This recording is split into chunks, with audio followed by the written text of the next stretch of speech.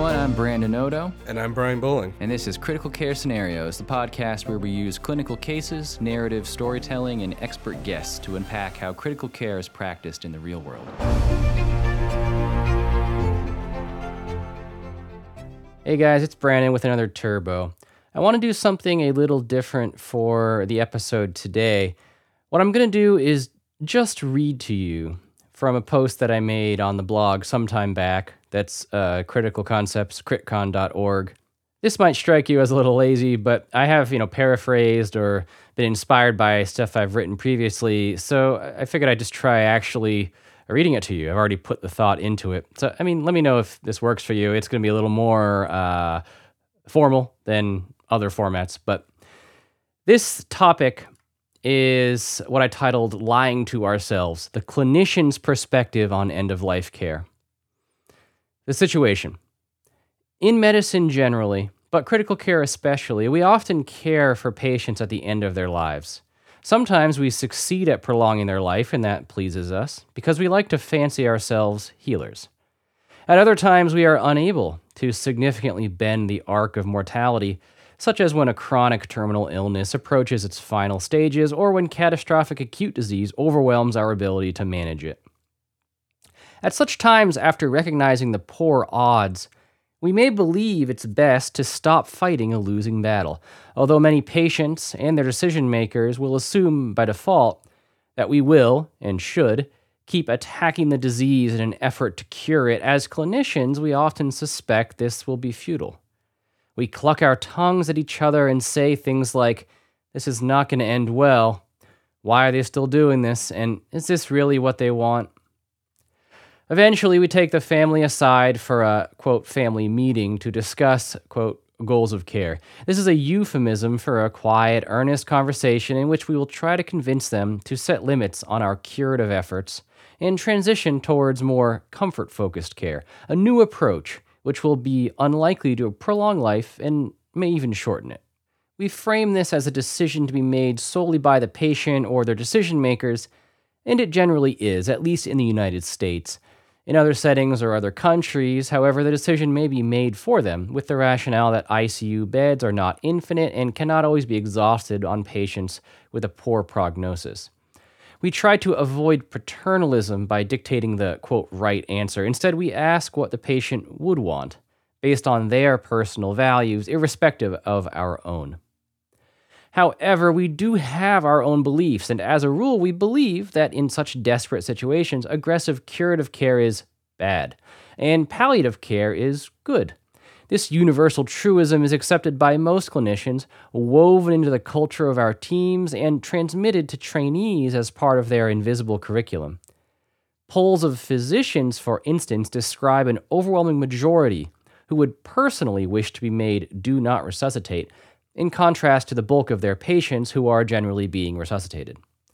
There is a perception that as medical providers mature, particularly in high-acuity resuscitative fields like critical care, they transition from a love of saving lives toward a more sagacious attitude that accepts the things they cannot change. For many, successfully making a moribund patient, quote, comfort measures only, is nearly as satisfying as the rare save who, with our help, manages to cheat death and return to their former productive lives. Indeed, an excessive focus on life-saving is considered somewhat childish, if not actually harmful, since it creates cognitive dissonance and moral injury when contrasted against the large number of patients whose lives cannot be saved. This has been true since the burned-out interns in the House of God struggled to find meaning in their wheel-spinning care of moribund Gomers. Do patients define their own goals of care? In short, yes, but we wish they didn't. We ask what they want done, but it isn't a true open-ended inquiry. It's a test with a right answer and a wrong one, like the attending who asks an intern to describe the Krebs cycle or an interrogator who demands to know if a suspect is guilty. Often we won't even ask the question if we assume we should pursue aggressive care. When admitting the healthy 30-year-old with appendicitis, how many of us confirm whether they would want to receive CPR? Like a poorly applied diagnostic tool, the question seems to fall below a certain test threshold. We're so convinced we already know the truth that an answer would either be redundant or erroneous. Only rarely will a patient or family member favor less aggressive care than we deem appropriate. When it does happen, we're thrown for a loop and may try to change their minds. But there's still hope, we cry. Thus, full-bore disease-limiting care often occurs because of patient wishes, but despite our own. We pay grudging lip service to patient autonomy, but maintain our own beliefs about what's right. Who wouldn't? And behind the closed doors of our team rooms or our own minds, we suspect such choices are simply wrong. People might reasonably disagree in preferring chocolate over vanilla or their favorite genre of music, but we think could only want everything done in such dire circumstances due to ignorance, not understanding the prognosis, or denial, understanding it but not accepting it. This perspective would make sense if prognosis were a sure thing in every case. If it were 100% clear that the patient will not survive their acute illness with an acceptable quality of life, then there would be no rational reason to continue treatment. But even the most arrogant among us would never predict an outcome with 100% certainty. We merely play odds. And from the wrong side of those numbers, a 10% chance or a 1% chance or a 0.1% chance might sound pretty good when the alternative is 0%. So why do we tend to feel that rolling those dice is the wrong decision? Maybe because the harms of aggressive curative care often seem to outweigh the potential benefits. Weighing the harm versus benefit of a decision is a vital part of exercising medical judgment, but crucial to that process is acknowledging to whom those benefits and harms accrue, because it changes the calculus. Cui bono? In a classic example, we might tell a patient that in the event of their cardiac arrest, we find it unlikely that CPR will be successful at restoring circulation. So what is an acceptable outcome after critical illness? It's one thing to survive, but another to return to a good life. In many cases, we feel confident in predicting a poor prognosis, less because we're certain about the time remaining and more because of the projected quality of that time. We reason that the patient with end-stage dementia might survive this bout of pneumonia, but even in the best case, will merely return to their previous state of being bedbound and nonverbal, and that's no way to live. The patient with multi-organ dysfunction might make it out of the ICU, but only with a trach and a peg, and will be spending the rest of their life in a nursing facility. And that's no way to live. And the young man who suffered a catastrophic intracranial hemorrhage with herniation might survive hospitalization, but will never again enjoy his hobbies, pursue his career, or do the things that make life meaningful to him, and that's no way to live. It's usually easier to describe outcomes qualitatively than quantitatively. For instance, we might not know the odds of a patient walking again, but we know that they're being discharged to a nursing home and won't be breathing off the ventilator anytime soon. In short, prognostication and hence decision-making seems simplest when the projected quality of life appears poor. But what is quality of life? To limit life-prolonging care based on a patient's projected quality of life requires the accuracy of several nested predictions. First, function. After stabilization of their acute illness, they will retain a degree of physical, cognitive, or emotional disability. Then, quality of life. Their disability will result in a quality of life they find unacceptable. And then, the determination that with such a quality of life, their life would not be worth living. And then finally, an additional layer of subjectivity that our assessment of the above will match the patient's. Each of those predictions will need to hold up to allow prognostication that leads us to appropriately limit life-prolonging care. And that's a narrow needle to thread. First, their function might end up better than we expected, and our ability to predict function is inconsistent at best. Next, although their function is poor, their impression of it might be sanguine. Not all disability is a disaster. Indeed, psychological and economic studies of happiness have repeatedly found evidence for a strong, although not completely immutable, hedonistic set point. Even after great setbacks in life, including new disability, most people's overall happiness eventually tends to regress back toward their baseline. This appears to hold true in our patients as well. Detsky et al. Found 6 months after critical illness, patients were just as likely to report their quality of life as being better, worse, or the same as before their illness. How could it be better? Well, some patients may find it has given their lives new meaning or perspective. Others are surprised at how well they could tolerate the new changes.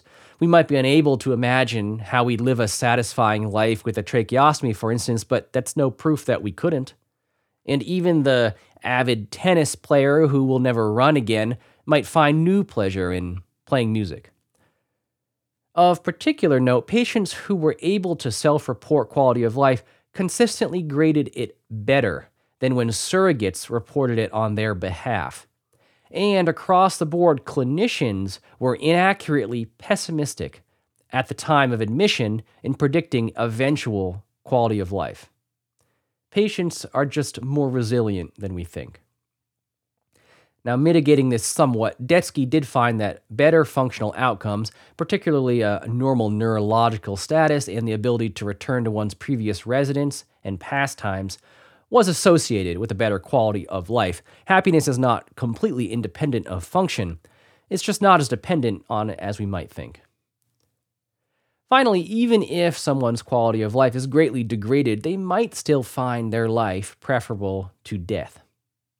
After all, most living people do, even unhappy ones. What makes a life worth living? Compared to the other layers, which are at least somewhat quantifiable, this final question is entirely subjective. Indeed, it lies more in the realm of philosophy than of medicine because it does not require illness to be relevant. When does a patient consider their life preferable to death after critical illness?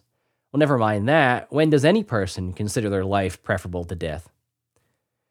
Camus famously described the problem of suicide, writing, "Deciding whether or not life is worth living is to answer the fundamental question in philosophy. All other questions follow from that." Life is a random, perhaps even absurd series of events without a structuring perspective such as religion, which we generally try to separate from modern medicine. There is little intrinsic reason why anybody should prefer to be living instead of not. Yet we generally do. There is undoubtedly a biological impetus here. A living organism without a natural urge to survive would be evolutionarily disadvantaged. But never mind that. There are biological underpinnings to most of our choices, but that doesn't remove their meaning. Meaning doesn't arise from biology, but from our perception of it. We each define our life by the stories we tell, the structures of significance we create, the labels we assign, and the places and people and things we choose to hold dear. None of it is writ in stone. The molecules around us don't care. None of it is objectively right or wrong. They're all merely decisions, determinations about the type of reality we prefer to inhabit. Many of us choose to value human life very highly, especially our own.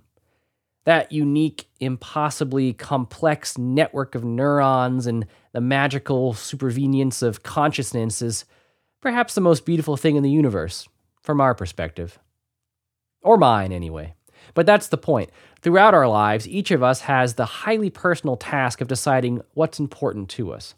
Nobody can decide it for us. Nobody can tell us whether our life is better than our death. Critical illness changes the balance, giving us additional burdens, but still the calculation can only be performed by the patient, and perhaps not even by them.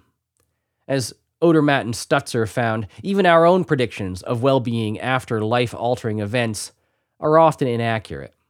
The only way to know how we'll tolerate disability is to try. I don't know whether your life is worth living. You can't tell me, and neither of us can tell the patient, who is radically disabled after a severe stroke. His life is now radically altered, but is his new reality worth perpetuating? Who can say? So where do we go from here? We've shown now that what we previously considered straightforward, the goals of care discussion to determine the patient's wishes, is in fact an attempt to answer a nigh unanswerable question, one stymied by difficulties in prognostication, psychological smokescreens, and philosophical dead ends. And yet, nearly every day in the ICU, we're faced with addressing it, and avoiding it is no solution, simply an answer by default. So, where do we go from here? There's no clear solution, but we might do a little better if we remember a few guiding lights. First, be humble. For all our training, we're no closer to being expert on these issues than a layperson. At most, we can provide some cautious guidance. Inevitably, though, there comes a point where the facts end and subjectivity begins. If you think the answers are clear, you're misunderstanding the questions. Second, be kind. As hard as it is for us, it's even harder from the other side. Wanting to live, even when the odds are against it, is not stupid. Wanting the same for our loved ones is not cruel. When it's your turn in the crucible, you might just want it too. Acknowledge your biases. By recognizing and accepting our own perspective at the table, we can take steps to minimize its impact. When we begin to engage a family in an effort to get the DNR, we can pause, acknowledge to ourselves that we prefer to provide certain types of care over others, but assert that our preferences have no bearing on what goals are best for the patient. Don't oversimplify. Life-prolonging care, even low-yield, desperate attempts at it, is not evil, and palliative end-of-life care is not noble. Each is just a tool, with a correct time and place to be wielded. The application of either one should inspire in us neither pleasure or shame. Only a small whisper of doubt as to whether we chose correctly.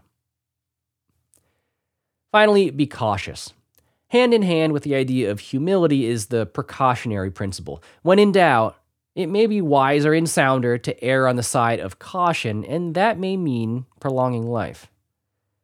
When faced with this impossibly difficult question, often nobody will know the answer, not even the patient. But prolonging life, at least temporarily, and it's always temporary, offers more time for clarity to emerge, and in the long run, more opportunities to adapt and discover happiness. As John Stuart Mills liked to say, more opportunities for experiments in living. At the peak of acuity during an ICU admission is the most difficult time to decide whether to live or die, yet that's often when we ask. Medical care that brings about comfort is just as important as that which seeks to prolong life. Yet when it's unclear which is most appropriate, it takes greater hubris, with greater potential for error, to recommend accepting death than to postpone it. My final thoughts: these are difficult, troubling questions. Difficult because we often lack the answer, but also because there may be no answer. Troubling because they reach beyond medicine to the heart of what life is really about. There is no way to simplify the equation, and maybe that's the real lesson here. We need to stop believing we have the right answer, and stop judging patients and their advocates who fail to get it. Instead, we should sit with them, offer whatever facts and guidance we can, and struggle alongside them to reach an outcome as good as we can endeavor to make it. That may or may not be enough, but that's all we've got. You guys can see the post on the website with links to the references if you'd like. I'll talk to you next time.